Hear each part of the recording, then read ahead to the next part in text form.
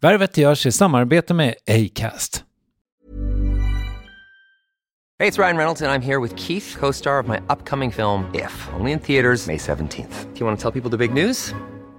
All right, I'll do it. Sign up now and you'll get unlimited for $15 a month and 6 months of Paramount Plus Essential Plan on us. MintMobile.com/switch. Upfront payment of $45 equivalent to $15 per month. Unlimited over 40 gigabytes per month. Face lower speeds. Videos at 480p. Active Mint customers by 531.24 get 6 months of Paramount Plus Essential Plan. Auto renews after 6 months. Offer ends May 31st, 2024. Separate Paramount Plus registration required. Terms and conditions apply if rated PG. It's that time of the year. Your vacation is coming up. You can already hear the beach waves, feel the warm breeze, relax, and think about work. You really, really want it all to work out while you're away. Monday.com gives you and the team that peace of mind. When all work is on one platform and everyone's in sync, things just flow. Wherever you are, tap the banner to go to Monday.com. Here's a cool fact. A crocodile can't stick out its tongue. Another cool fact, you can get short-term health insurance for a month or just under a year in some states. United Healthcare short-term insurance plans are designed for people who are between jobs, coming off their parents' plan, or turning a side hustle into a full-time gig. Underwritten by Golden Rule Insurance Company, they offer flexible, budget-friendly coverage with access to a nationwide network of doctors and hospitals. Get more cool facts about United Healthcare short-term plans at uh1.com. Värvet presenteras i samarbete med Nasonex, utomhusmöjliggöraren, som de inte kallar sig av någon märklig anledning. Men det är i alla fall Sveriges mest köpta antiinflammatoriska nässpray mot allergisk snuva. Och nu kommer ett litet test, så fram med papper och penna du som lyssnar, nu kör vi. Fråga 1. Vill du vara ute mer i naturen? Fråga 2. Sitter du framför en skärm lite för mycket? Fråga 3. Är du allergisk? Om du har svarat ja på någon av frågorna så tycker jag att du ska bege dig till beanoutsider.se. Jag vill för övrigt poängtera att Nasonex nässpray är ett receptfritt läkemedel från 18 år för behandling av symptom vid säsongsbunden och perenn allergisk snuva. Rådfråga läkare om du är eller tror dig vara gravid eller ammar, eller om du planerar att skaffa barn, har en obehandlad infektion i näsan, nyligen har genomgått en näsoperation eller har en skada i näsan. Får ingen effekt inom 14 dagar eller om du redan använder läkemedel med kortison ska du kontakta läkare. Använd ej mer än 3 månader utan läkarkontakt. Stort tack Nasonex och beanoutsider.se. Jag hade ingen koll på någonting när jag började. Alltså jag tycker att jag försökte ha det. Så jag gick in och förhandlade något kontrakt själv och läste på allt det juridiska. Och det var astråkigt och jag är jättedålig på att läsa manualer än, så att jag skruvar hellre ihop IKEA fel än att liksom hålla på med en sån här bruksanvisning, att jag hatar det.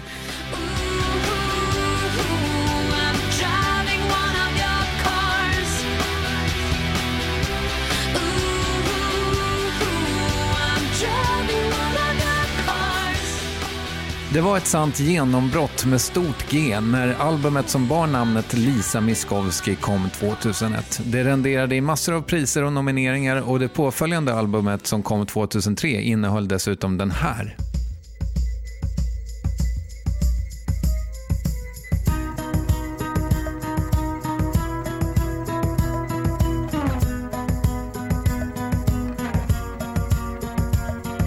Stardust, lady stardust, spread your hair across your universe, magic, let us in.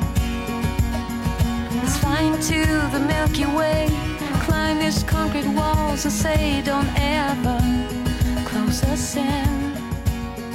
Like every city needs a distance. Ja, Lisa Miskovsky var verkligen en av våra stora artister i början av millenniet. Dessutom med framgångar som låtskrivare och genom samarbeten. Exempelvis då med Jocke Berg från Kent som producerade hennes första skivor, och med Dennis Lexén, känd från bland annat Refused, The Lost Patrol och Värvet avsnitt 132.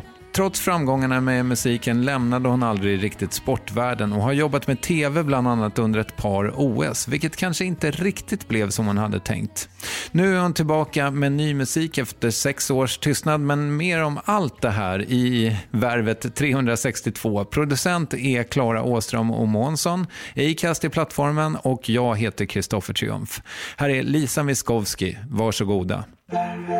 Mina dagar, ja, alltså just nu så är de ju ganska fullproppade. När man har barnen så är det bara det. Alltså jag är jättedålig på att ens svara i telefon eller återkomma på något sätt till någon när jag har barnveckorna. Så går inte barnen så länge i skolan heller, utan går ganska korta dagar och så.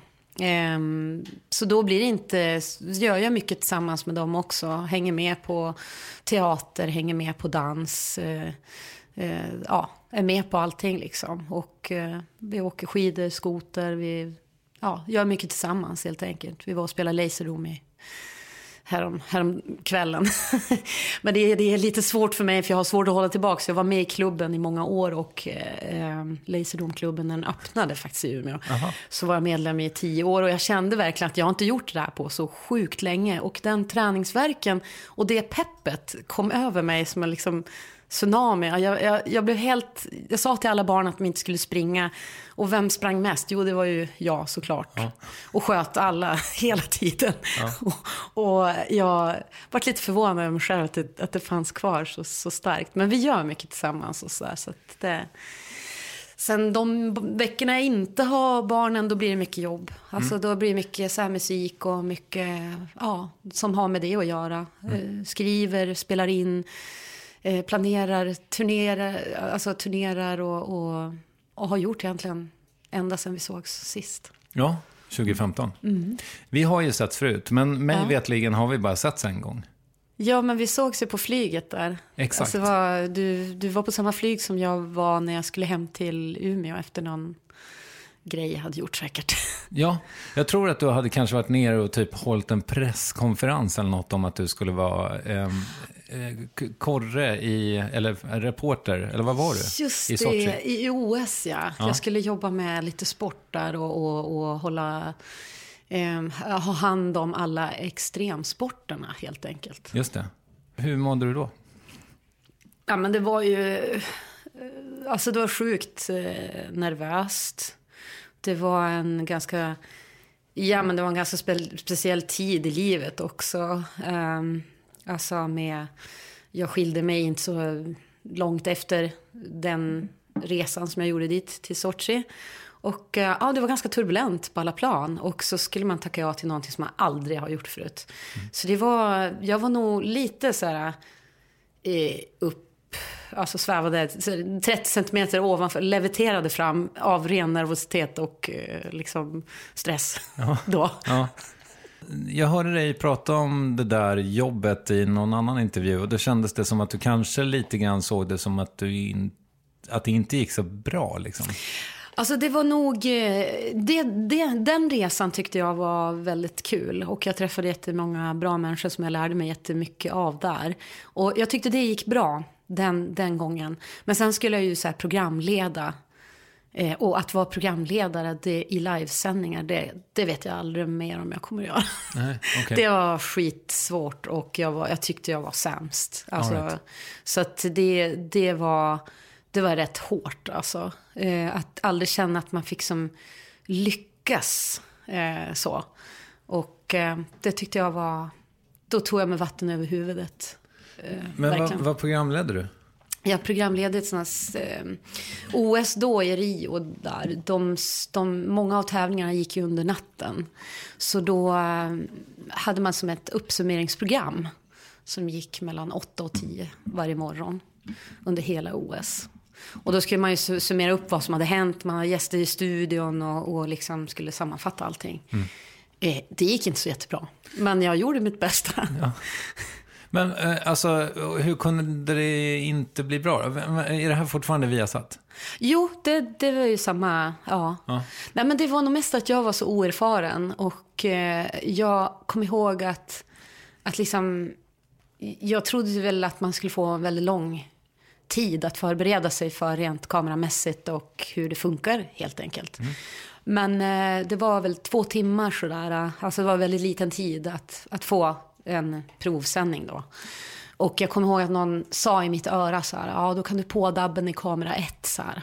Och jag kände så här, redan där bara så fick jag dra i den feta stora handbromsen och liksom ursäkta mig och alla tittade fram bakom sina kameror och undrade vad det var som hade hänt, om jag mådde dåligt eller någonting så. Jag bara, alltså jag vet inte vad en påa är. Och så undrar jag också vad en dubb är och vart fan är kamera 1? Ja. Så då insåg jag alla att det här kommer bli tuffa veckor. För att jag hade ju som inte den erfarenheten av att veta hur man skulle agera och alla kort och saker man ska minnas. Jag har dåligt minne, jag har dyslexi. Alltså det är svårt för mig att läsa på kort och inte göra det innantill och vara så här naturlig ändå och komma ihåg saker. Det finns ju folk som är svinbra på det, men det var ju många som var upptagna ändå. Och är det långa sändningar också, om det är 2 timmar, då är det ju lite svettigt kanske. Och alltså det första kortet kan du kanske memorera. Men om det är 2 rader. Ja, exakt. Nej, det låter ju tufft. Ja, det var tufft, men det var jättemånga fina gäster som var med och som visste också att som hjälpte mig liksom också, som var schyssta och inte liksom gav mig en jobbig tid. Så på så sätt kunde jag också till slut slappna av, så att näst sista och sista programmet då känns det helt okej, men ändå inte bra. Men det var oerhört kul ändå, trots att jag inte var nöjd alls över min egen prestation så här. Fan vad svårt ändå, alltså att ha ett så stort projekt som inte går riktigt 100. Alltså jag skulle nog vara deppad länge efter det. Ja, jag var rätt knäckt. Ja. Det tog många månader innan man liksom kunde så här röra sig framåt igen. Det var som att man stod still där efter ett tag. När allt var över så var det liksom, då var ju allt över. Och så är det ju med alla turnéer och alla studioinspelningar, så det är man ju van med. Men att vara så missnöjd över sin egen prestation, det tyckte jag var svinjobbigt. Men sen någonstans så måste man se det som att det är inte så här jordens, ingen bryr sig väl om det egentligen. Det är bara några så här som kritiker som tyckte jag var sämst. Ja, och jag höll ju med dem. Jag fick ju bara inte säga det liksom i live-tvn. Så jag vet att ni tycker att jag är sämst. Jag tycker också att jag är sämst. Vi är på samma lag liksom. Men det var många som tyckte jag var väldigt hård med mig själv som nära vänner och liksom familj och så här som inte tyckte jag var så dålig. Så sen så får man ju se det som att folk går ju vidare. Alltså folk går ju vidare och inte bryr de sig om några år om det där. Nej, så, det är klart, men ja. Ja, så att jag kom ju till slut så kunde jag som... Och sen är det där när man har barn också, att de är som så bra på att ta en vidare också. Att man bara, ja, men det här det är inte så viktigt egentligen. Det var inte så bra, men det här är ju bra. Ja. Ni ungar är bra. Ja. Ja, men det är sant. Det har en lite antidepressiv effekt liksom, att man måste fokusera på någon annan. Exakt. Ja. Väldigt bra. Vad kom först egentligen? Var det idrotten eller musiken? Men jag vet inte. Kan det ha varit nästan samtidigt? Ja. Har du hållit på med båda så länge du kan minnas? Ja, jag tror det. Vi hade ju mycket instrument hemma när jag var liten och sådär. Pappa var ju musiker då. Så vi hade ju piano, gitarr. Vi hade alla de här klassiska blockflöjt och allt möjligt. Så att jag hade det där runt omkring mig och hade ett stort intresse tidigt. Och sen det här med sport och sånt. Det var ju som, vi bodde ju på landet då också. Några mil utanför Umeå mot Vännäs där. Vid Vindelälven. Och när man bor ute på landet så var ju mycket aktivitet. Det var ju mycket att vi hade vår egen backhoppartävling. Vi hade våra egen brännbollsturneringar på vårarna och fotboll precis på våran tomt, liksom en fotbollsplan. Och sen, det har jag också här inne i stan. Ja, det är fint. Alltså det är enkelt, det blir som enkelt. Ja, exakt. Ja. Jag skojar bara. Nej, jag har ingen fotbollsplan på min... Nej, men jag tänkte att folk har ju fotbollsplaner så här lite här i Stockholm på bakgården. Jag försökte vara rolig. Nej, men det vart ju ganska tråkigt. Förlåt. Ja. Man kan inte lyckas jämt. Nej, så är det. Alltså, kan du inte berätta om dina föräldrar? Mina föräldrar är ju då från andra länder. Mamma är från Finland. Växte upp stora delar av sitt liv i Helsingfors, men också tillbringat väldigt mycket tid i mellersta Finland, där vi har hade våran sommarstuga. Okay. Och mycket av min släkt finns där också. Min morfar bor fortfarande kvar i mellersta Finland. Är det finsktalande Finland? Ja, precis. Vad gjorde hon när hon jobbade? Nej, hon var... Eller jobbar hon kanske? Ja, men hon var karttekniker. Så jobbade på Lantmäteriet och sånt. Karttekniker, okay. ja precis. Men när mamma och pappa träffades så var ju pappa musiker och var ute på turné. Han är från Tjeckien, från Prag. Gick konservatoriet i Prag på kontrabas. Gick i samma klass som Miroslav Vitor som sen spelade med Miles Davis. Det var ju rätt häftigt. Han hjälpte honom att skriva kärleksbrev till tjejer. Vem min pappa. Okay. Han var inte lika bra på kontra, men han var väldigt bra på kärleksbreven. Okay. Nej, men han var ju musiker och träffade mamma under en turné där i Finland. Och då var hon 19 och han var 29. Och då var det meningen att egentligen hon skulle bli sångerska i bandet, i hans band. Så att hon är också jättemusikalisk och jättebra på att sjunga och har verkligen öra för musik och sådär. Så. Men det blev inte så. De bestämde sig för att flytta till Sverige. Jag tror de valde mellan Australien och Sverige. För pappa hade också studerat geologi. Okay. Och där fanns det universitet i Umeå då. Right. Så då hamnade de där. Mm. Så det var han som fick bestämma att ni skulle till Umeå? Ja, det eller var då lite... Fanns inte det? Ja, men de bestämde väl det. Och så att det var ganska nära. Det gick ju båt då från Vasa till Umeå också. Så att mamma kunde... Ja, hon hade som lätt att komma sig till Finland där också. Så hade vi våran sommarstuga då. 3 timmar från Vasa. Okay. Så nej, men jag tror att de var nöjda med det. Själv kan jag ju tänka så här efteråt att jag älskar ju att surfa och sådär. Och Australien hade ju varit väldigt trevligt också. Det är inte så många surfdagar ute i Umeå, men det går. Ja, det går ibland eller? Ja, jag fattar. Och här kan man ju också surfa någonstans. Torö. Ja, exakt. Det har du gjort. Nej, jag har faktiskt inte varit där. De säger att alla är så himla duktiga och att det är så himla fight om vågorna. Så jag har inte vågat mig ut dit. Men du, det här är ett stickspår av Guds nåde. Men jag gjorde ett jobb för 1 år sedan drygt kanske. Då intervjuade jag en tjej som var gammalt snowboardproffs. Som typ hade gjort illa sig. Nu pluggade till sjuksköterska i Stockholm. Och så åkte hon ut till Torö och surfade på helgerna. Fantastiskt ändå att man kan... Alltså att man kan också surfa här i Sverige, men också att man kan byta spår sådär. Jag ser mig själv, alltså det är otroligt svårt att tänka mig in i någon annan liksom linje än att hålla på med musik. Det som blivit min identitet så. Men skulle du, alltså jag menar, fler och fler stora artister vittnar ju om att det är svinsvårt att livnära sig på musik nu för tiden. Ja, har du det? Ja, alltså jag håller ju med. Det är därför att man säljer ju inte musik på samma sätt som fysiska exemplar som skivor och sånt där. LP-skivor säljer vi lite grann, men det är ju sjukt dyrt att göra en inspelning. Och alla musiker och producenter och studiotid ska bokas och liksom, alltså det är en jättedyr process. Och sen kan man inte sälja det. Nej. Så antingen så måste man ha obegränsat med pengar egentligen, eller i alla fall ganska mycket, eller tillgång till någon studio så man kan bara hänga i och ge ut musik så bara för att man vill. Men att livnära sig på det är ju inte helt enkelt idag. Och jag tror att jag har haft tur på det sättet att jag har kunnat turnera de här åren även fast jag inte har släppt någonting egentligen på 7 år egentligen nästan. Men vänta, Umeå, när kom den? 2013. Ja, det är det är ganska många år.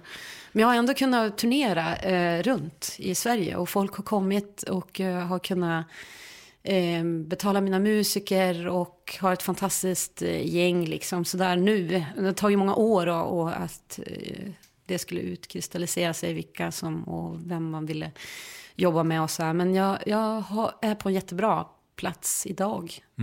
Det har varit lite stökig väg fram dit så här, men så ska det ju vara på något sätt. Berätta om stöket. Ja, men alltså att få ihop, att ha ett band, det är bara alla band som nästan började samtidigt, det höll på i början av min karriär, så har ju nästan alla splittrats. Så det är ju inte av en liksom slump, utan det är sjukt svårt att hålla ihop band. Och folk har gått åt olika håll och vill göra andra saker och en del har lämnat musiken och Och så ska man hitta nya och bygga upp nya relationer med. Och ja, det tycker jag har varit... Jag gillar inte att byta heller. Jag vill hålla fast liksom, och när man väl har släppt in folk och de har släppt in en själv, då vill man gärna att det ska vara så. Så jag har haft oerhört svårt att byta som typ management och skivbolag och allt sånt där. Jag tycker det är asjobbigt.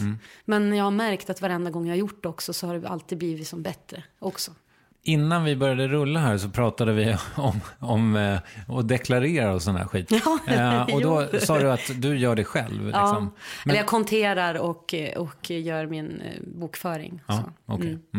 Men och har det varit så väldigt mycket under de här 20 åren som du har varit liksom artist, att det har varit väldigt mycket du liksom? Eller har du kunnat släppa kontroll?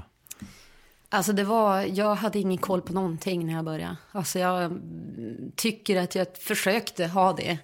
Så jag gick in och förhandlade något kontrakt själv och läste på allt det juridiska. Och det var astråkigt och jag är jättedålig på att läsa manualer än. Så att jag skruvar hellre ihop IKEA-fel än att liksom hålla på med en sån här bruksanvisning, att jag hatar det. Så att men jag läste verkligen på med det och musikrätt och så här, och förhandlade själv sen jag var så här drygt 20 bara. För det var viktigt för mig också rent moraliskt och principmässigt att det skulle bli rätt. Men jag hade inte koll på något. Alltså jag lät de flesta andra sköta det där. Verkligen. Men ju mer och mer tiden gick så insåg man också vart försvinner alla pengarna bort. Och bara, vad är det här för någonting? Jag stod och betalade någon. Och det hade ju ingen upptäckt för att det var ingen som visste det heller. Men jag betalade någon hyra liksom, i någon lokal någonstans som jag inte ens hade grejer kvar på i 10 år. Aha, så då började jag inse att det är kanske bra att jag gör det här. Och sen då när jag väntade mitt andra barn då egentligen hade tänkt släppa skiva, så vart det senare lagt då. Så tänkte jag så här, vad ska jag göra de här månaderna när jag väntar på det liksom. Jag kan inte åka ut och turnera. Jag kan inte liksom, alltså vad ska jag göra nu de här månaderna? Så då lärde jag mig bokföring de månaderna. Alla sa ju bara, nej men det där kan du inte göra, det är helt sjukt och det är jättetråkigt. Men på sätt och vis så har man som bråkat med, alltså det är mycket så här relationer när man är i musikbranschen. Det är mycket relationer, det är mycket människor, det är en del egon, en del icke-egon som man ska få, alltså man ska som få ihop allting rent känslomässigt, och det är så mycket känslor. Med bokföringen noll känsla.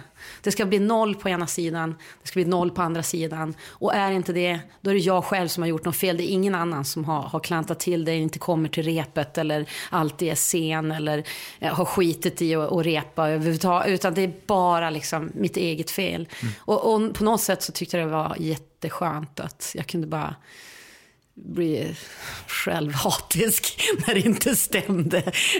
Alltså, det är skönt att det fallerar för att man har gjort fel själv på något sätt. Det låter lite som terapi. Ja, det är faktiskt lite så. Ja.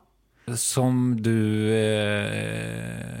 annars inte har hållit på så mycket med, eller? Ja, jag har varit några gånger, inte jättemycket, men det finns ju otroligt många kloka människor som kan se vad man gör för fel eller när man gör rätt. Alltså lite tydligare än vad man gör själv. Och jag tycker det är ganska skönt att gå och prata med sådana människor ibland. Och det har varit det har varit väl 2 sådana personer som jag har gått till. Men det blir allt för sällan, tycker jag. Jag skulle egentligen vilja gå oftare och liksom ventilera grejer och få lite distans och så här. Men jag vet inte. Det blir hellre att jag kanske tar på mig längdskidorna och så åker jag ut i skogen och så tänker jag skitmycket där. Ibland pratar jag högt för mig själv också när jag åker runt där som en galning. Men det är ju inte så ofta man får något möte där, så att det känns ganska tryggt. Och där tycker jag att man ventilerar ganska mycket så där när man håller på.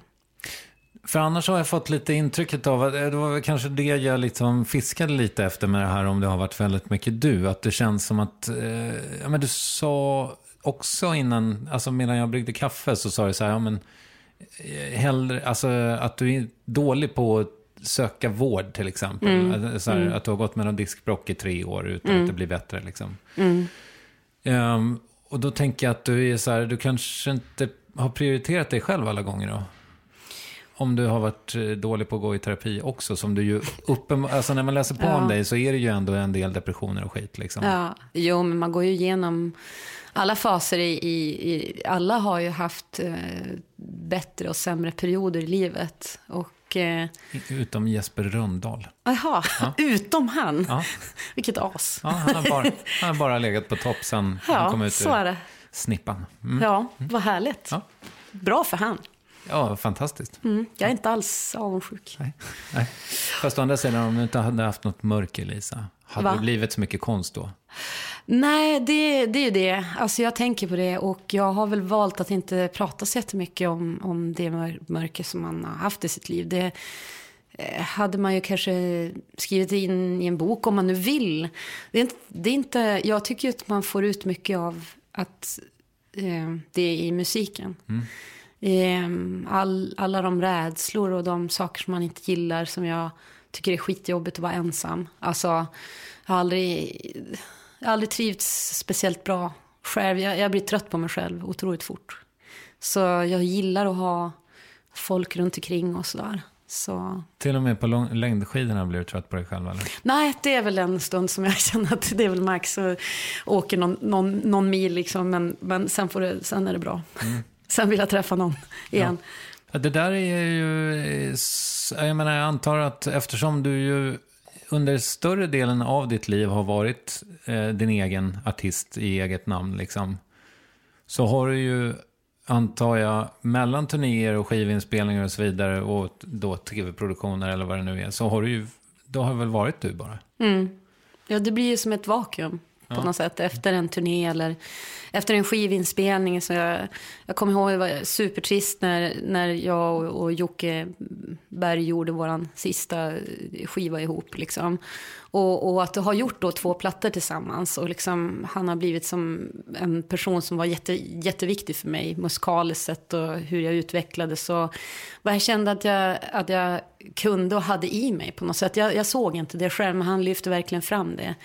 Och även hur jag spelade gitarr liksom, och var superviktig för mig. Och när man insåg liksom att men nu är det här är sista kapitlet liksom, och nu ska vi stänga den här boken, och han har ju sina grejer och jag har mina, och man vet att man kommer typ inte att ses så mycket mer.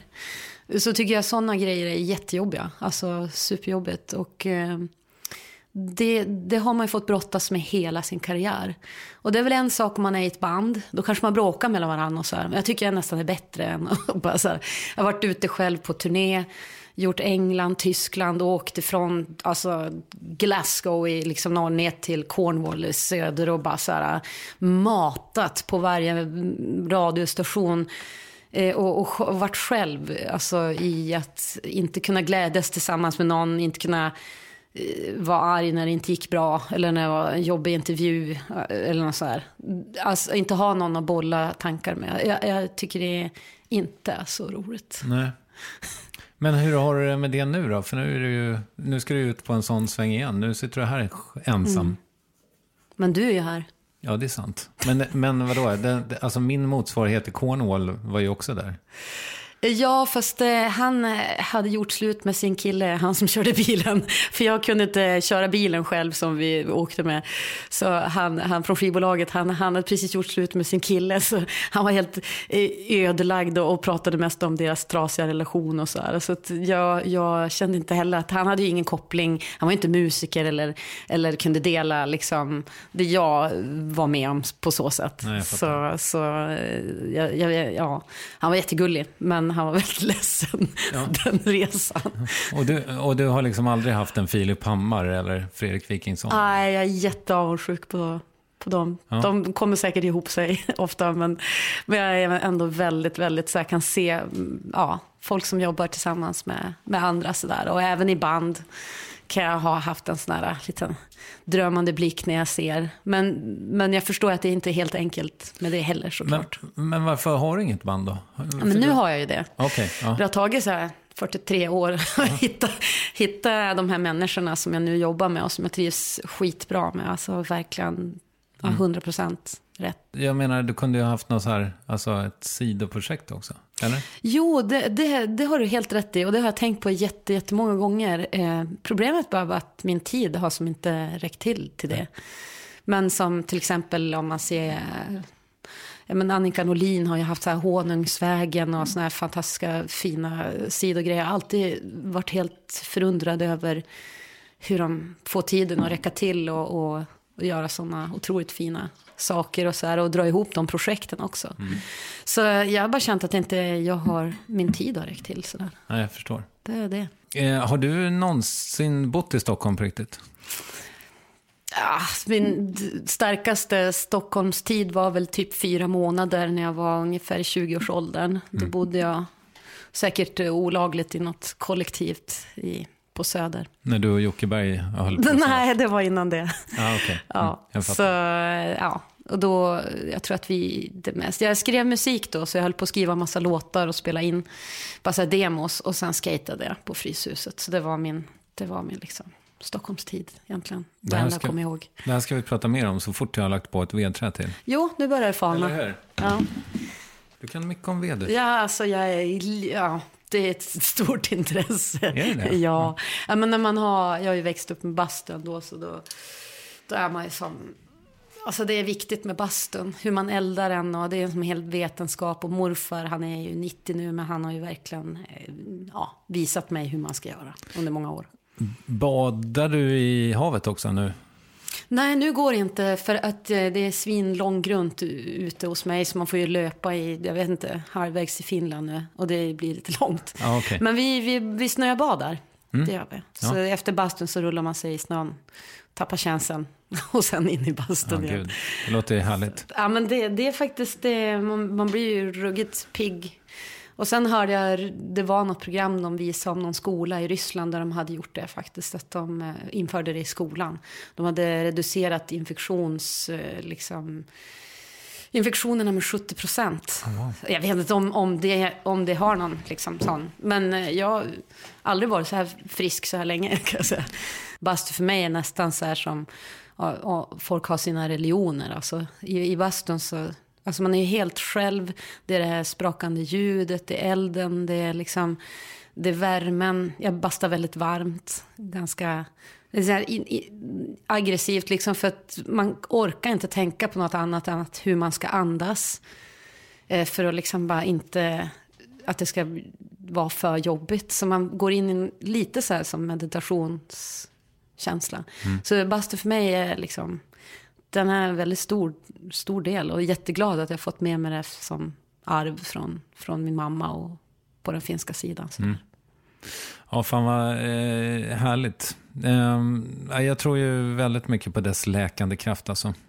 Sen tycker jag också att det finns en härlig aspekt, men det är inte riktigt, det får inte du på samma sätt då, men när jag växte upp så tyckte jag att det var helt underbart på badhuset i Strängnäs där jag växte upp, och bara sitta där och lyssna på gubbarna när de pratade om vad det nu var. Man fattade ju liksom inte riktigt vad de snackade om, men det var bara ljuvligt. Och för som barn så umgås man, eller barn, även som vuxen, så man umgås inte särskilt mycket över generationsgränserna i Sverige. Men där var det liksom lite som en fristad. Exakt, jag tycker så var det när jag var liten också. När du pratade om det så blev jag nästan lite tårögd. För det är liksom, där diskuterar man sådana där vardagssaker, och det var någonting väldigt avslappnande med att jag förstod inte allt vad de sa. Vi barn satt lite längre ner, för gubbarna körde, det var liksom 110 grader och slänga vatten på det, så det var ju fruktansvärt varmt. Men det är just det där med, som du säger, just med, och det lärde jag mig också, så att min närmsta person hemma nu är min 94-åriga granne Tore, som jag går över till så ofta jag kan, det blir ett par gånger i veckan, och se till att han har det bra och att han har det han ska, och liksom prata lite med han, och vi skruvade upp någon sån här jackkrok nu sist, och vi hjälptes åt, och han rullade iväg med sin rullstol och hämtade Karlssons klister liksom, och bara, vi hjälpte så att de i vårdpersonalen skulle ha någonstans att hänga sina jackor och barnen följer med och har lagat lite mat och gått över. Alltså, så att jag har fått med mig det, och det tror jag mycket hade att göra med bastun att göra ändå, att man fick liksom mötas där och snacka där, och det är precis som du säger, där är det liksom helt fritt från just att alla pratar med alla liksom. Det suddas ut lite socioekonomiskt också, eftersom alla är nakna, så man ser inte vem som har slips på sig på jobbet. Nej. Och vem som har inte det. Nej, jag tycker det är väldigt många känslor till bastun. Minns du din första låt som du skrev? Ja, det gör jag. Den skrev jag när jag var några år gammal. Och det var egentligen inte jag som hade skrivit texten, utan texten var tagen från en saga som heter Barnen i trädet. Ska jag hämta gitarren? Ja, gör det. Gör det du. Gud, det här var länge sedan. Okej. Nandi och Tana, här kommer far med vatten och bröd och kött han har. Repstege far vill gå upp till Nandi och Tana i trädets topp. Fint, va? Ja, verkligen. Så det var första... Alltså det var inte jag som hade skrivit texten, utan texten var ju det han sjöng till barnen i sagan. Ja, jag fattar. Men jag satte melodi på den. För den hade inte det i din bok? Liksom, nej, exakt. Utan då var det bara... Och det var någon elak häxa som kom och jagade dem och rövade bort dem till slut, såklart. Ja. Hur gammal kan du ha varit då? Ja, men 7 år kanske. 7-8 år. Och spelade gitarr då också? Ja, jag har någon bild från... Ja, då kanske jag var yngre faktiskt. Men jag började precis med sån nylonsträngad akustisk gitarr. Det gjorde ju ont i småfingrarna och djuriskt. När man tryckte in dem. De hade ju sådana streck liksom genom huden. Men jag lärde mig som grundackorden och sådär. Så att det var ändå... Jag tyckte det var väldigt kul. Men det var svårt. Gitarr är inget så här. Det var enklare med pianot. Det gjorde inte lika ont heller. Nej, pianot är ju enklare på något sätt. Jag tycker bara att det är lite svårare att... eller jag tycker båda instrumenten är skitsvåra om vi ska vara. Ja, samma här. Men det är någon som är väldigt duktig på piano är så jävla härligt, tycker jag. Om man lyssnar på Esbjörn Svensson till exempel. Ja, helt fantastiskt. Han kom upp i någon intervju här helt nyligen. Och liksom pianister som kan bända toner på ett piano. Liksom. Det är så jävla häftigt. Ja, men de har ju som sin egen röst. Alltså det är som att de skulle sjunga fast de är så obehindrade i sitt spel att det blir som en röst liksom av det. Och det blir en personlighet i hur de spelar. Det är helt fantastiskt. Och dit kom jag aldrig. Jag spelade klassisk piano. Det var mitt första instrument. Jag hade en fantastisk lärare som heter Lars-Gunnar Martling, som var professor i musikhistoria också. Så han berättade alltid så här superspännande om kompositören som vi skulle välja då stycke ifrån. Och så satt jag ju där, och då var jag väl 12 år gammal och så. Och satt och lyssnade på honom, så spelade han upp, och sen så hade jag det i läxa. Och så skulle jag... Och jag älskade det verkligen, men jag var för dålig alltså. Jag kunde, min teknik och korta fingrar liksom hindrade ju mig från att verkligen så här förmedla den rösten. Och det var en sån frustration, så att jag har ju haft en som hatkärlek till piano. Men nu spelar jag ju på nu det jag ska släppa nu, den musiken, då är det jag som spelar nästan samtliga klaviatur. Alltså. Wow, cool. Vilket är helt otroligt, och det var ju mina producenter och de jag jobbat med som verkligen pushade mig, för jag ville typ såga sönder flygen och liksom kapa mina händer. För jag var så arg och tyckte det lät så illa. Men vi har sparat det, och jag har som kommit till freds med det. Och det finns någonting som blir väldigt personligt ändå i mitt stolpiga spel som passar låten. Så att jag är glad att de stoppade mig både från att såga sönder flygen och även att spara tagningarna. Så att det är lite... Men instrument har ju som en... Att det är svårt ibland. Man vill ju mer än vad man kan. Hur är det med gitarren då? Alltså, när du komponerar, hur går det till? Det är mest på gitarr, men även på piano blir det så här. Men piano och gitarr är ju de instrumenten som jag använder mig mest av. Gitarren, min första elgitarr fick jag när jag var 11 eller något sånt av min morbror. Och satt i tvättstugan och matade riff liksom. Och liksom, ja, jag tyckte det var helt underbart. Jag förlorade mig själv i det. Vad lyssnade du på då? Alltså vad kommer du ifrån? Alltså min egna första så här genre av musik som jag verkligen förälskade mig i var ju hårdrock. Det var metal och hårdrock, och det var när jag var väl en 9-10. Där som jag verkligen så här, det här är min egen musikstil. För pappa lyssnar mycket på jazz, mamma också. Mycket på så här Stevie Wonder, Ray Charles, Miles Davis, Nina Simone. Men det som var fint med att hitta sin egen genre var ju som att men det blev ens eget. Och i och med att jag fick elgitarren då ungefär samtidigt så blev det så rätt.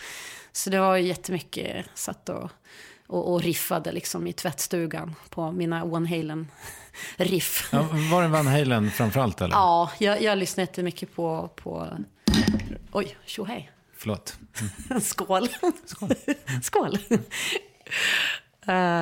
Men det var mycket det och AC/DC och de så här riffbaserad liksom hårdrock så här, som blev min stora kärlek. Jump och Back in Black, eller? Running with the Devil och Ain't Talking About Love vet jag att jag mötte väldigt mycket. Vadå, fixade du de här jätteknepiga gitarrfigurerna i... Alltså Ain't Talking About Love är ju den nötte jag hårt alltså. Det var, men jag lärde mig den faktiskt till slut. Nu är det här jättesvårt på nylonsträngen. Ja, jag förstår det. Men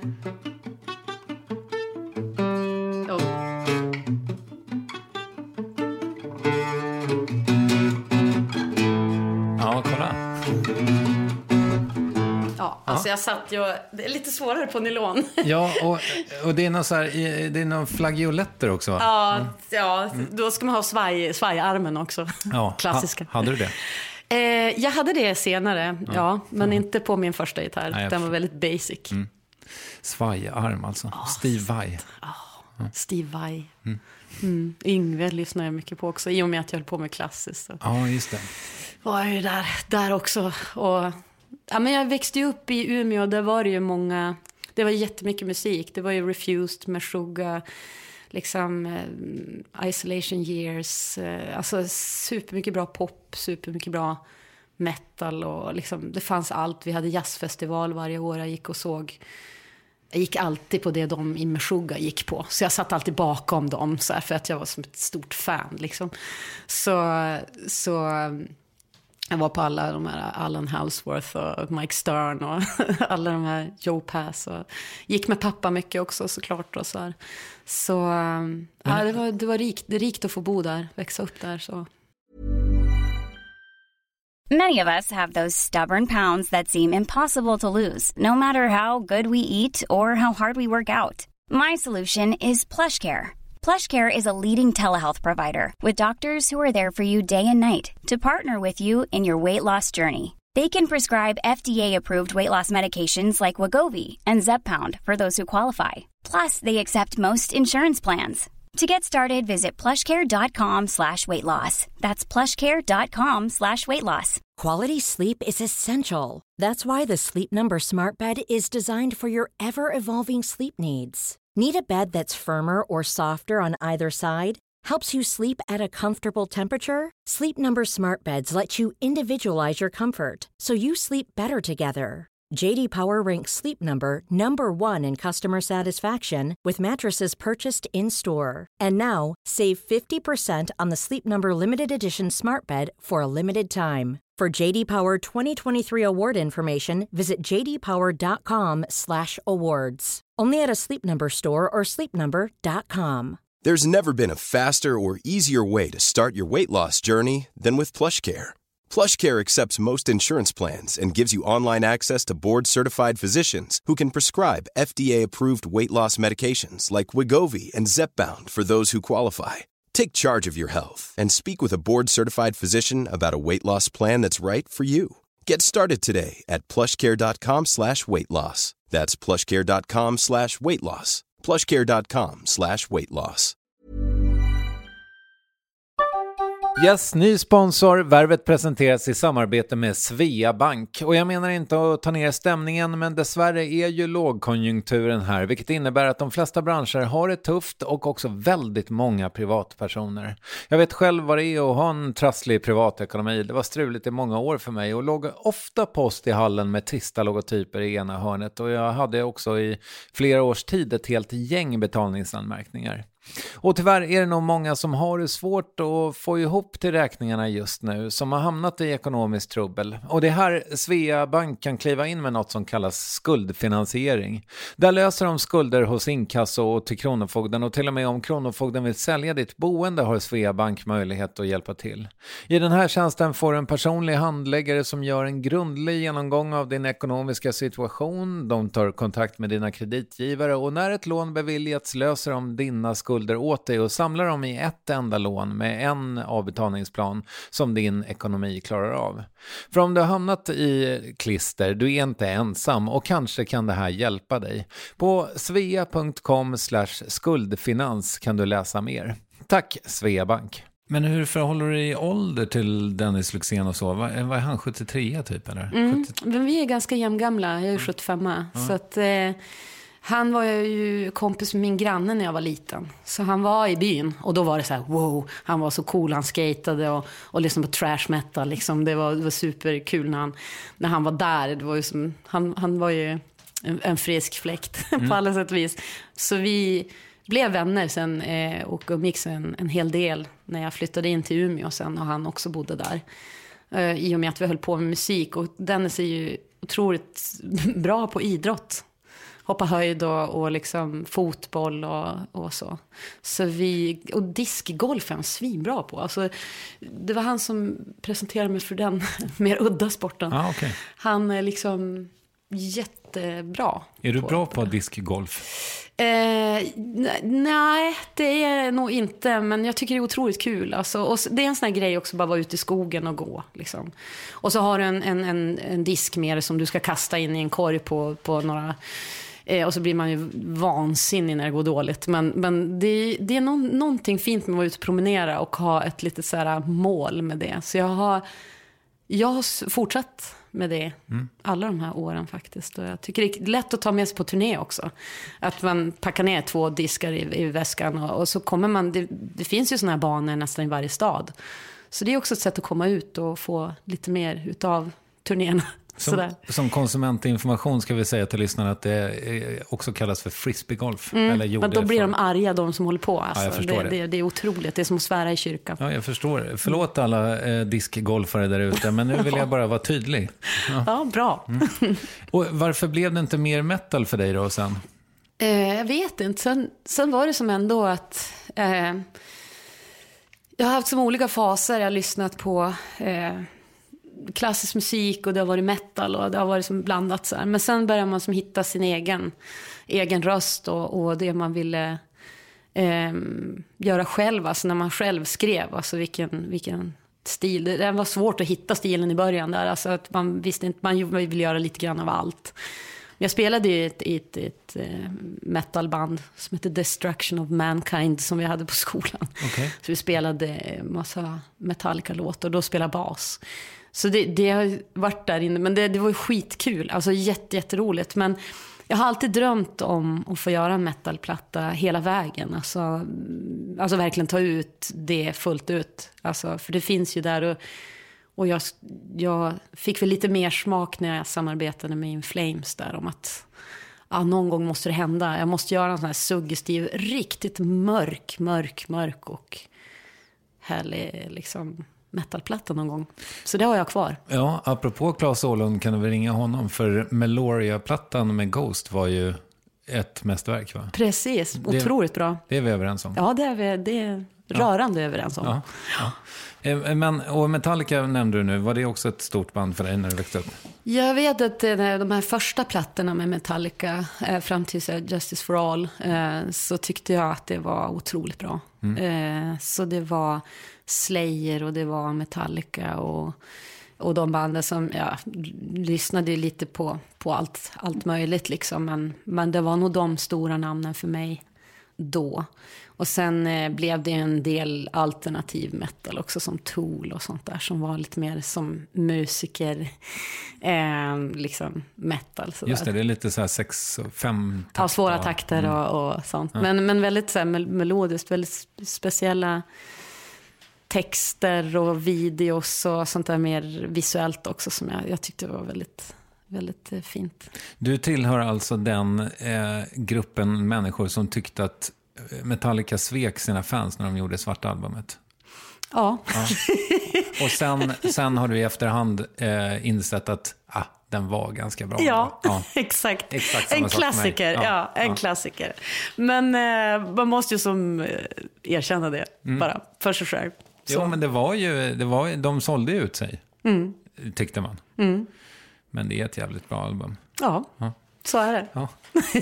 Bra vi fick reda ut det. Jag har aldrig pratat om det. Nej, men det är knappt jag heller. Men så var det ju. Ja, vad kul. Jag kommer ihåg, det var den enda skivan som jag faktiskt var... Alltså så här, jag upptäckte ju Metallica lite för sent. Så att den enda skiva jag någonsin har köat för, det var And Justice for All. Ja, men den var ju sjukt bra alltså. Det var den verkligen. Ja.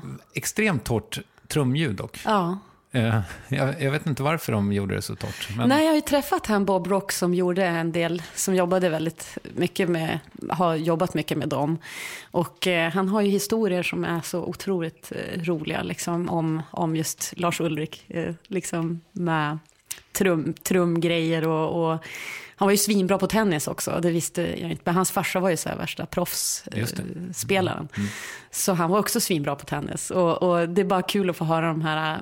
Ibland så trodde jag att jag var typ ensam och hålla på med musik och tycka att idrott var kul. Men det är faktiskt rätt många av musiker som har haft såna andra sidor som de inte kanske har velat visa upp så mycket för att det är inte så credit ibland. Men det är roligt. Han har ju haft en väldigt speciell spelstil på något sätt. Men det har funkat ändå för dem.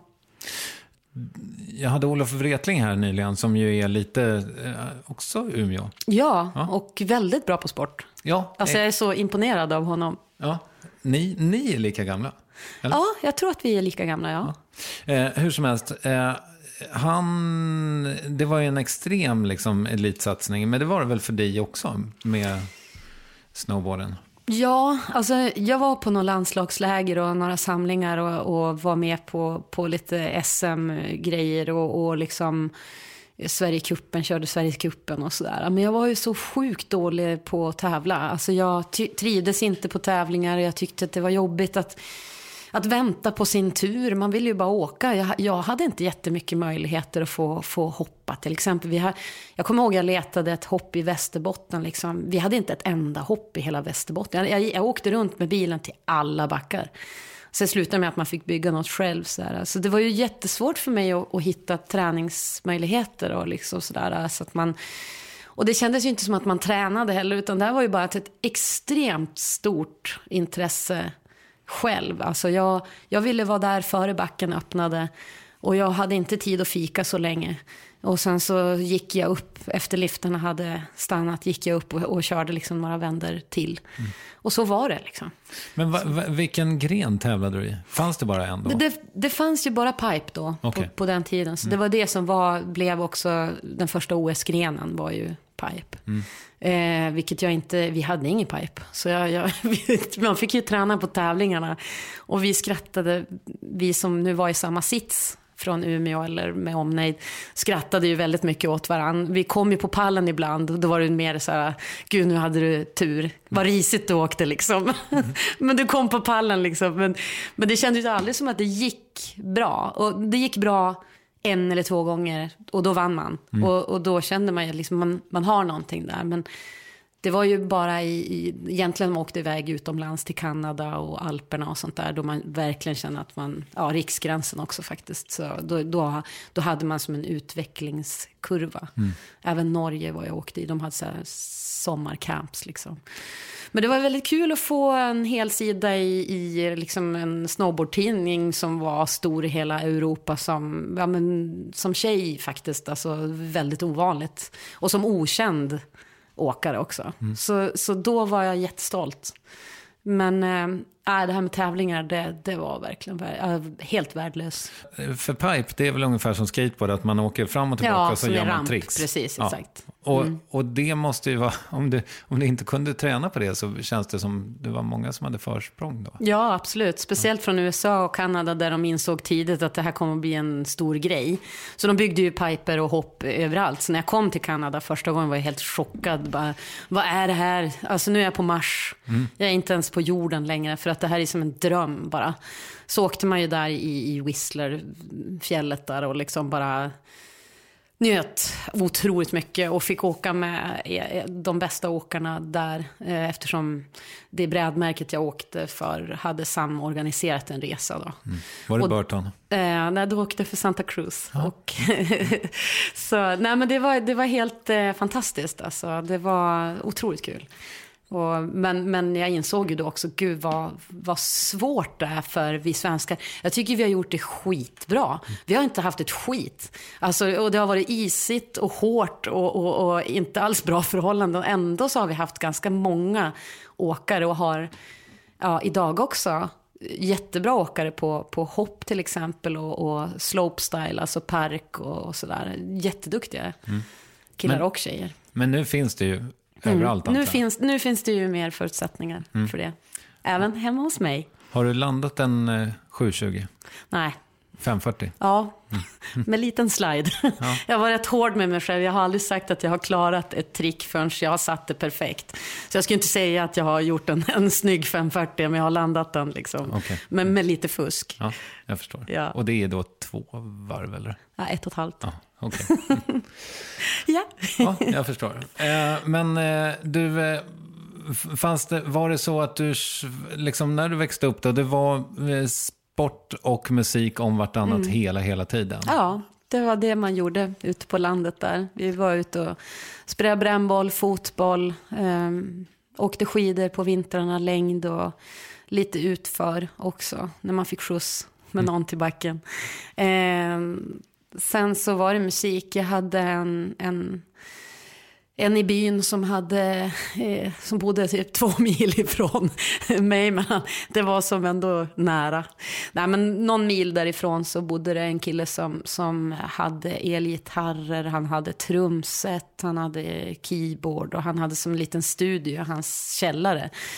Så det var ju, han spelade också in alla mina blandkassettband med musik som han gillade och som jag också gillade. Så han var som han var lite äldre, med 5 år äldre liksom än mig, och vart jätteviktig också för mig. För att jag tyckte det var så kul att han hade allt det där. Det var som julafton att komma hem till honom och spela på allting. Och trummor, han var duktig på alla instrument och sjöng svinbra. Så att det var som det som var grejen.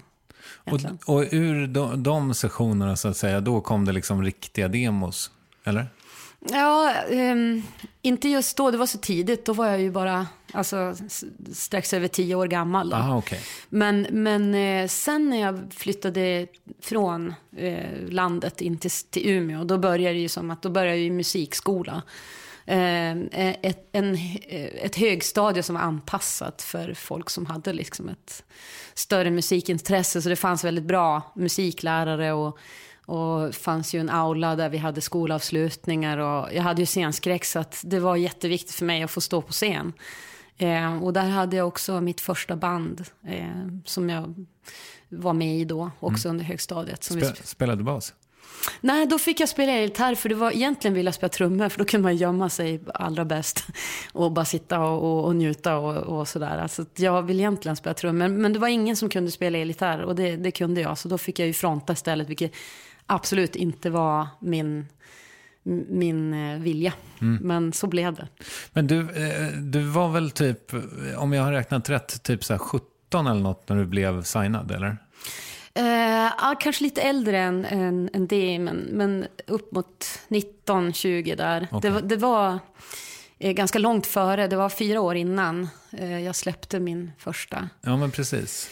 2001 där, så jag var signad ett par år innan jag visste vad jag ville göra för någonting. Okay. Så det var lite svårt. Det var nog svårt för dem också på bolaget och veta vad ska vi göra med den här personen. Men vad hade du blivit? Då hade du liksom skickat en regelrätt CD, eller? Kassettband tror jag. Ja. Det var länge sedan. Ja. Nu ska vi göra en faktaruta för er unga. Ja, exakt. Kassettband var vad är det? Det var en grej som en liten plastbit med ett band i som man kunde fästa musik på till exempel. Exakt. Och dataspel sen. Kommer du ihåg det? Ja, exakt, precis. Ja, gud ja. Ja, men det var någon som tyckte att jag hade någonting liksom, och som spelade in demos med mig här i Stockholm. Det var då jag bodde här de här månaderna, och sen så skickade han det via någon artistkompis till honom som låg på ett bolag som hette Stockholm Records. Ola Håkansson som var chef för det. Som ju fortfarande är en stor spelare, får man säga. Precis. Så då fick ju de höra det till slut via den här artisten som låg på det här bolaget och bestämde sig för att ta kontakt och signa. Så det var ju så här på det goda gamla sättet, klassiskt. Men under de här 4 åren då, från att Stockholm Records signade dig och du faktiskt får ut någonting, hur var den tiden? Liksom? Hur såg den processen ut? Ja, men jag var ju så inne i snowboardåkningen fortfarande så att jag visste nog inte riktigt vad jag skulle välja för någonting. Alltså vad jag skulle satsa på. Så visste jag inte vart jag skulle bo någonstans. Så det var lite sökande. Man hade inga pengar. Jag tänkte bo i bilen. Fick bo hos kompisar ett tag och flyttade runt mellan olika... Ja, alltså... kompisar helt enkelt. Och höll på ändå att göra de här demosarna. Och sen så, de på bolaget började komma fram med olika så här personer som de tyckte jag kanske skulle jobba med och sådär. Och till slut så träffade jag 2 stycken som jag trivdes jättebra att jobba med.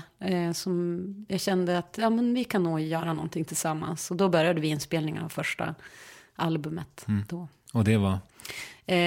Fredrik Riemann och Malcolm Pardon de hade ett band som heter Girlsmen som var lite så här ska-band som spelades ibland på festerna som jag hade med mina kompisar uppe i Norrland så där. Men de var jättefina och härliga personer som var så här, bra, mjuka liksom, som var också väldigt hänsynsfulla i vad man ville och hur det skulle låta och så här, och ändå drev på. Så att det var bra, annars kunde jag drifta ut och bara åka och skata och folk blev irriterade. Men vi måste ju göra det här nu. Men jag var fortfarande väldigt inne i det här med snowboardåkningen. Så att det var jag drogs ju mer till musiken i och med att det här att börja spela in en platta också. Och sen då? Ja, sen så gjorde vi klart det. Släppte någon singel. Problemet var bara att Dennis och jag hade gjort en låt också tillsammans med hans sidoprojekt Lost Patrol. Ungefär i samma veva, och radiokanalerna spelade den låten så mycket så att de inte ville plocka upp och spela annan musik av mig förrän de hade slutat spela alltså den låten som jag skrev en låt till honom som heter All Right. Vi var 18 pers i ett rum på kanske 10 kvadratmeter. Alltså hela Umeå, alla band. Alltså det är killarna från Deportees, det är liksom, vad heter de? Men alla Dennis andra projektband. Alla var där. Alltså vi var 18 personer där inne. Och alla skulle sjunga samtidigt. Vi hade ingen lyssning. Så jag höll bara ett finger i ena örat och tryckte in så jag skulle höra mig själv lite grann. Sådär.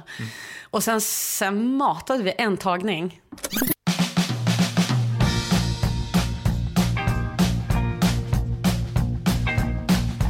Days and I needed tell you that the woman is blind. You can say whatever you want to say. While you were shining, she was ready to glow. While you were running, she was moving to slow. And when you stayed, she was ready to go. And I know what to know, but all you needed was to say goodbye. And I say and I pray, 'cause his love will never walk away. 'Cause I'll do anything to make you feel that it's alright. The world is on. And I'll do anything to make you see that it's alright. Now it's not too late to set the fire on fire. Alltså det var en tagning och live och alla var där samtidigt. Och alltså jag skrattade så mycket så att det är ju verkligen... Men den känslan blev ju ändå något speciellt. Ja. Mm. Och skitkul och liksom en genuin känsla av vad vi hade för häng på den tiden också. Liksom att alla hängde ju mycket med varandra då faktiskt. Vet du vad, jag tror att det är Dennis Lyxzén som har pratat om det här i efterhand, att han tyckte att det var lite jobbigt att det blev hans största hit, för att den var så slarvigt gjord. Jo, alltså, men så kände vi nog båda. Ja, han är ju väldigt liksom noga och det är jag med. Så det var ju som en sån här, inte i våran comfort zone, att göra en tagning med 18 pers, ingen lyssning. Det är inte ultimat. Nej. Men det är någonting som folk har känt i alla fall, den energin på något sätt. Och det finns någonting där som är lite kul med att det är så slarvigt också. Men det var du som skrev den låten? Precis. Ja. Och det här är ju lite intressant, för jag tänker att jag skulle så gärna vilja prata med dig om det här med att skriva åt andra, för det är någonting som har gått igenom, eller alltså, som du har återkommit till, eller? Precis, jo, jag har gjort lite sånt också. Ja, för det där verkar lite krångligt tycker jag för artister, att få ihop det. För att den är så avhängig andra människor. Om det är Lisa Miskovsky som skriver låtar till Lisa Miskovsky, då är det liksom du som bestämmer. Men om du skickar iväg en låt till Lady Gaga, då är det 82 personer på vägen som kan säga nej. Ja, exakt. Och det verkar vara en tärande process som man kanske måste vara psykiskt rustad för. Ja, det gäller ju inte kanske se det som... att man är den viktigaste personen i hela världen och vara beredd på många nej innan det blir någonting också. Men sen finns det vissa personer som har kommit sig hela vägen fram och liksom, som kan, om man jobbar med dem så vet man ju att det kommer bli någonting. Som att jobba med Max Martin eller Rami Jakob eller ja, de har ju ofta sådana saker som det blir ju av. Men att skriva så här 10 låtar och så är det ingen som kommer med, det är ju inte superkul. Man har ju lagt ner otroligt mycket tid och känsla på det och så blir det ingenting av det. Så det är klart, sådana gånger är det ju trist. Jag har inte varit på sätten, oftast har det ju varit som ett uppdrag man har haft att nu ska vi skriva till den här artisten eller jobba med den, och då har det blivit någonting som tur är. Men jag vet ju att vara bara låtskrivare så måste man ju vara beredd på det och komma med mycket. Alltså det krävs att du har en sån här ofattbar stor katalog av idéer. Ja. Men också, har du varit med på så här writers camp och grejer? Ett bara, egentligen.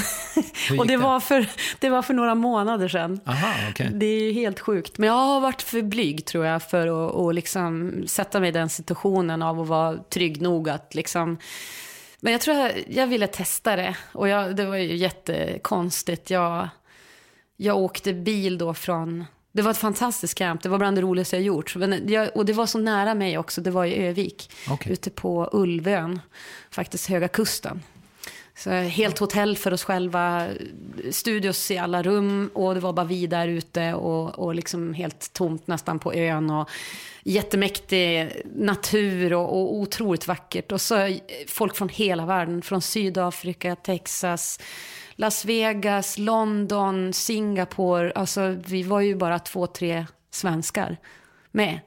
Så jag vet inte, det var skitkul. Alltså det var så otroligt roligt. Alltså jag visste inte att jag skulle tycka om det så mycket som jag gjorde. Och då gjorde vi 4-5 låtar då på en vecka.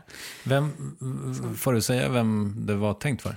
Nej, det var faktiskt helt öppet. Man kunde använda dem själv, alltså som artist. Och jag vill ju använda en eller två låtar från den session. Då när man har skrivit tillsammans med andra, då ska alla andra förlag och själva andra låtskrivarna ska godkänna det.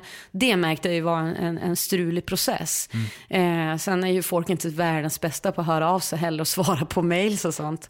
Men jag jobbade tillsammans med en jätteduktig producent också från London som var helt, alltså gjorde mer R&B-grejer och sånt. Och jag har ju aldrig varit i den världen någonsin. Och han tog fram en helt ny sida och gjorde en låt som jag tyckte blev jättebra. Och man visste inte om den sidan med sig själv.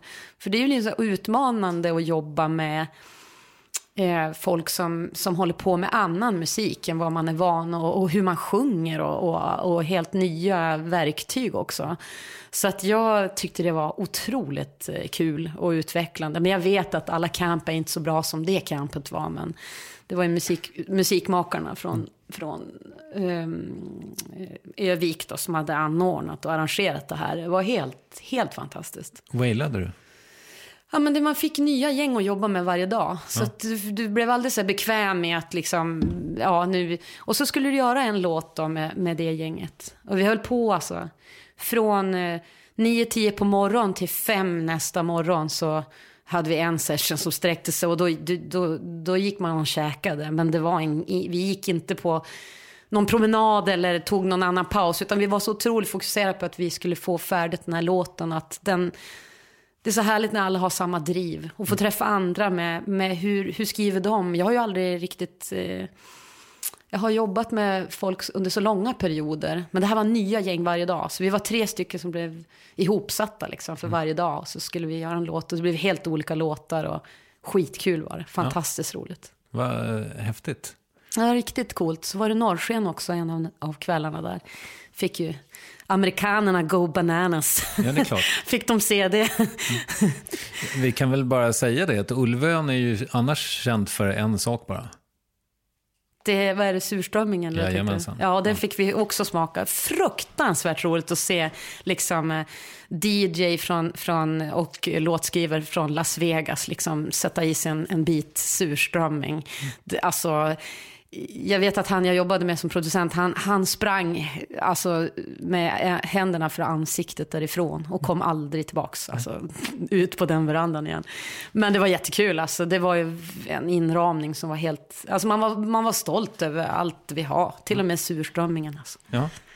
Men du, jag ställde ju en jättekonstig fråga, men det var bara apropå din R&B-låt där, om du wailade. Jag gjorde det på något vis. Fick jag till det. Alltså jag visste inte riktigt att jag hade det i mig. Alltså den rösten eller det sättet att sjunga. Och att det ändå kunde bli någonting som jag bara, men det här kan jag släppa. Alltså det är annorlunda för att vara jag. Men för det är elektroniskt och det är liksom proddat på ett helt annat sätt. Men att ändå kunna hitta sin roll i det var svinkul. Alltså vi hade hur kul som helst. Och även få som en scent av vad som händer i London och vad som, alltså få en inblick i det var också väldigt kul. Men så det här kanske du gör fler gånger? Ja, alltså sen kan man inte förvänta sig att det blir så lyckat alla gånger. Och det var ju en del problem också. Alltså man känner att okej, nu jobbar med den här personen som har en helt annan energi, som har en helt annat sätt att skriva text på, som man inte alltid tycker att det här kan jag inte riktigt relatera till. Om jag ska sjunga det så måste jag nog ändra. Och så bara, nej, det går inte att ändra. Och så blir man så här, vi hade någon diskussion också. Men det är det som är med låtar, att tycker man att man har rätt så vill man ju som inte släppa det heller. Samtidigt måste man också se andras tankar och vara öppen för det. Men jag har ju svårt att släppa när jag är övertygad om att det inte är bra. Då bara, nej, jag kan inte relatera till det här. Då går jag ut liksom. Jag har varit som en sur unge där. Okay. Någon gång också. Så det var också intressant att se mig själv hur man reagerar när det är någonting som man måste kompromissa med. Men den här R&B-låten då som du var mest nöjd med, kommer den kanske du eventuellt få loss? Om jag får loss alla rättigheter från alla. Jag har ju snackat lite om det här, så det får ju bli i höst då i så fall. Okay. Ja. För det är en ny skiva på gång? Precis. Jag har jobbat i 7 år med det här nu, så kan jag inte säga att jag har jobbat snabbt, men jag har alltid skrivit väldigt mycket. Så det är egentligen jag har aldrig haft någon sån här period där jag inte har skrivit musik. Men det är att få ut grejer och jag har varit 3 olika studios med. Jag har jobbat tillsammans med killarna i Deportees på några låtar, och så har jag gjort några låtar här i Stockholm med 2 killar. Och så har jag gjort 3-4 låtar tillsammans med en kompis som har studio i Holmsund utanför Umeå också. Där du kommer ifrån? Ja, exakt. Så det är liksom 3 olika platser och 3 olika gäng, och få ihop allting. Alltså det är helt sjukt. Alltså folk borde se den här processen, se hur mycket tid och krafter som ligger bakom att få ihop det. Så att det hade ju varit kul. Jag tror inte folk tror att det är som det här. Nej. Men du, berätta om din scenskräck då. Nej, men scenskräcken, jag vet inte. Den har ju varit besvärlig, såklart. Ja. Och liksom fått den att se på en själv som att man inte kan någonting. Och det har jag fått träna bort. Alltså någon slags evighets-KBT-terapi, att tvingas upp på scenen och spela och göra saker också, som sola på elgitarren och såna grejer som var asjobbig. Och jag kunde tänka på det flera veckor innan själva speltillfället, att jag mådde inte bra då. Alltså då kunde jag inte riktigt sova.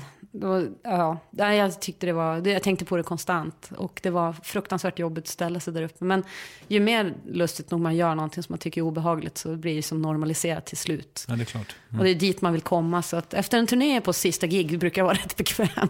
Ja, men det kan jag tänka mig. Men och det där spelar in i andra grejer, som liksom din första sändning från Sochi. Alltså är det handsvett och tunnelseende? Ja, lite så var det. Samtidigt så, jag tycker faktiskt som efter man har blivit förälder och så där, att man har avdramatiserat liksom sig själv. Att man sätter inte samma krav, och ibland nu hinner jag inte repa så mycket som jag gjorde förut, och så blir det skitstress, kanske något sätt teknikstrul, och så plötsligt så står man bara uppe på en scen och ska köra, har inte hunnit förbereda mig alls. Det kanske är bra också, inte hamna för mycket i att, ja, men som jag pratar med vissa hockeyspelare som knyter sina snören precis på samma sätt, tar på sig allting i samma ordning och sånt. Jag tror att det var bra för mig att komma bort från det också. För jag hade också såna här lite krampaktiga liksom, ritualer kopplat till livespelningen och så här. Så att det var bra att bara skita i det helt enkelt. Hörru, vi måste börja runda av för att vi ska hinna filma dig också. Just det. Uppvärmning och grejer. Och ta stillbild och så. Just det. Men när kommer din skiva? Den kommer till hösten. Det kommer en EP nu i vår. Så det är precis i startgroparna. Just det. Och vad kommer ditt album att heta, vet du det? Nej, men jag har några alternativ. Ja, det kommer väl att ha med... Jag läste en bok av Sara Lidman. Jag tyckte den var så fin, Hjortronlandet. Det var faktiskt återigen Dennis Lyxzén som gav mig boken. Det står så fint i den så här, att hjortronen blommar bara vart 7:e år. Det där karga klimatet liksom. Det kändes som med musiken också, det har tagit så sjukt lång tid, men kopplat till det på något sätt, den boken, blir det någonting, tror jag. Hjortronlandet. Ja, fint. Ja. Men blir det på svenska? Nej, det är en framtida drömmen. Men nu blir det på engelska. Ja, för singeln är ju på engelska. Ja, exakt. Precis. Hörru, en låt med dig som jag har frusit på fullständigt sen jag upptäckte den är ju Slip Away. Åh, vad fint. Den skrev jag med Peder och Anders Stenberg från Deportees. Ja. Jävla bra. Vad kul, alltså det är en av mina favorit såna lugna låtar också. Gotta slip away, slip away. You and I slip away. It's time to get away, get away. You and I get away, just get away. Det är en fin känsla kopplat till den också, eftersom det var samarbetet med dem som gjorde att jag ändå fortsatte med, alltså jag var lite trött den tiden och var så här, ska jag orka släppa någon mer musik. Men samarbetet med dem och den låten och hela den känslan gjorde att det här det är det här jag ska göra. Så det är väldigt fint. Och du ska fortsätta med det här, eller hur? Ja, men nu har jag bestämt att göra det. Ett tag till i alla fall. Jag måste bara fråga dig, du verkar ha haft såna jävla sömnproblem genom åren. Ja, det har jag. Hur har du det med det nu? Ja, det är inte bättre med det gamla diskbråcket heller. Alltså, då måste man ju som flytta alla kuddar och göra ordningen som någon slags, så man kommer i någon position där man kan sova utan smärta. Men jag är jättelätt väckt och det är jättestörigt. Ibland när jag vaknar på natten kan jag inte somna om. Och så här. Men det är rätt många som har den här problematiken. Det är väl bättre med fasta rutiner och inga skärmar. Det hjälper ju en del faktiskt. Är du bra på att hålla det då? Det är jag. Ja, okej. Sömntabletter? Nej, jag har i kristider när jag har jobbat så har jag liksom, om jag ska upp 2:00 på natten i 3 veckors tid, 2-3 på natten stiga upp, då måste man ju somna tid på kvällen. Och det har jag tyckt har varit svårt, så då har man liksom fuskat sig igenom den tiden. Så här, men annars vad ska du upp 2 och göra? Va? Varför ska du upp 2? Jo, men när jag jobbar med tv där, då fick vi lov att kliva upp för att jobba färdigt liksom ett slags manus och sen hänga med lite grann på, och så ska man ju göra sig i ordning för program och så där. Men det är ju inte jättehärligt att stiga upp då. Nej. Så. Liksom, säg mot alla instinkter. Ja, det var smärtsamt. Vad vet du mer om din framtid? Nej, men jag vill ju göra någonting på svenska, och då hade ju en drömsamarbetspartner som jag jobbat lite med förut, Annika Norlin, en sån här person som jag beundrar jättemycket och som är otroligt bra på svensk text tycker jag, och som skriver väldigt så här naket och vackert. Så henne hade jag ju jättegärna velat jobba med mer, och sen så skulle jag vilja göra en metalplatta. Då får du komma tillbaka och bli revervad då. Vad fint. Ja. Vill du rekommendera något? Ja, men bastu till alla. En vedeldad bastu till alla i Sverige. Det är så sjukt kallt. Så på vintrarna ska alla ha haft det. Bastupartiet. Ställer upp i valet. Exakt. Kan man diskutera lite propositioner i bastun. Vem tycker att jag ska intervjua i Värvet? I Värvet, svensk. Om du vill. Om hon hade levt, Sara Lidman. Nu är det svårt kanske då. Nu är det svårt. Men det skulle vara någon Jonathan Unge, en av mina favoritkomiker. Ja. Han gillar jag. Roligt. Ja. Jag hoppas att han är på väg in. Vi har pratat om honom mycket. Nej, han är min favorit. Stort tack för att du tog dig tid, hörru.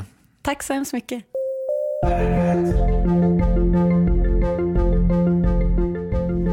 Bara för någon vecka sedan kom alltså Lisa Miskovsky med ny musik. Det första på 6 år, och det låter riktigt bra, vilket du ska få erfara strax. Men jag ska bara berätta att även nästa vecka blir det riktigt stark tobak i Värvet. Då låter det så här.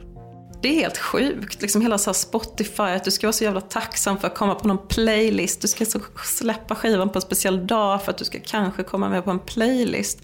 Alltså allting är liksom, man slickar röv åt liksom så här multinationella företag som inte betalar dig någonting. Och det är ganska sinnessjukt faktiskt. Yes, Jenny Wilson är tillbaka med sitt kanske starkaste album till dags dato, och hur det kom till hör du om en vecka. Tack för idag, här är Lisa Miskovsky med Run for Cover. Hej då!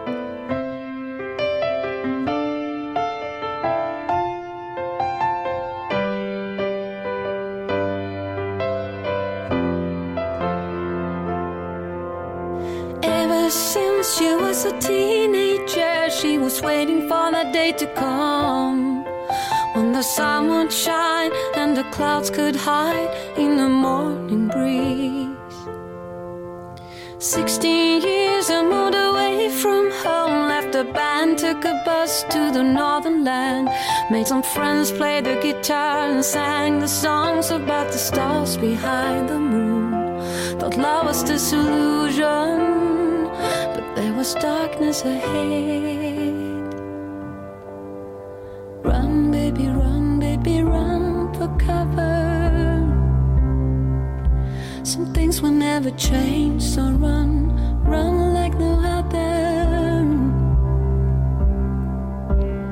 Run, baby, run for cover.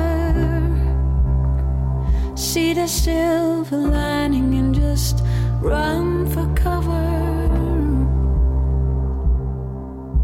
The river runs fast through the small dark town. When you marry 18, then you settle down. Some dreams get lost, and the bright summer nights makes it hard to fall asleep. More like an illusion of what the light's meant to be. Just run, baby, run for cover. Don't go wasting your time, you know there will be others. Run, baby, run for cover. Don't go wasting your time, you know there will be others. Just run, baby, run for cover. This love will never last, so run for cover. Did she wake up to tell you there's a storm on its way? Did you hold you and whisper you know that I stay? Did it matter that you had promise in mind? Did it tell you to break it, just stop being kind? There is always a chance that you lose in the end. When the battle is over, just hope you can mend. When the sirens can warn you, it's easy to fall. When the wind will stop blowing, you can hear me call, baby, run. Just baby, just run.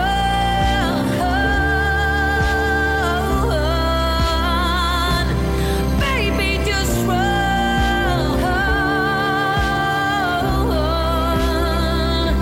And baby, just run.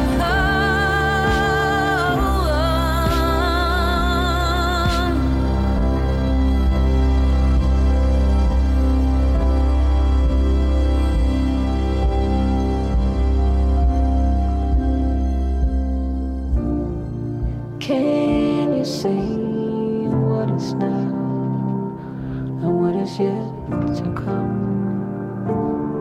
Let me hear your lamentation. Years to run, years to come.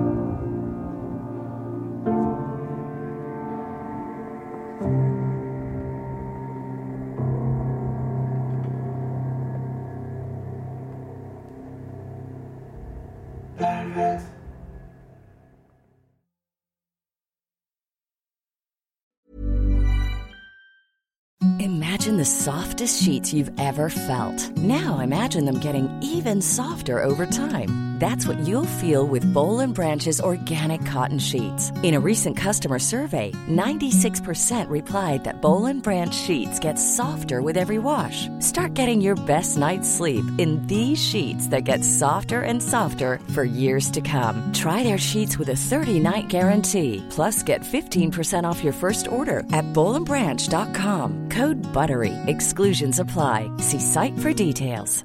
Hey, it's Paige DeSorbo from Giggly Squad. High quality fashion without the price tag. Say hello to Quince. I'm snagging high-end essentials like cozy cashmere sweaters, sleek leather jackets, fine jewelry, and so much more. With Quince being 50 to 80% less than similar brands. And they partner with factories that prioritize safe, ethical, and responsible manufacturing. I love that. Luxury quality within reach. Go to quince.com/style to get free shipping and 365-day returns on your next order. Quince.com/style. Planning for your next trip? Elevate your travel style with Quince. Quince has all the jet-setting essentials you'll want for your next getaway, like European linen, premium luggage options, buttery soft Italian leather bags, and so much more. And is all priced at 50 to 80% less than similar brands. Plus, Quince only works with factories that use safe and ethical manufacturing practices. Pack your bags with high-quality essentials you'll be wearing for vacations to come with Quince. Go to quince.com/pack for free shipping and 365-day returns.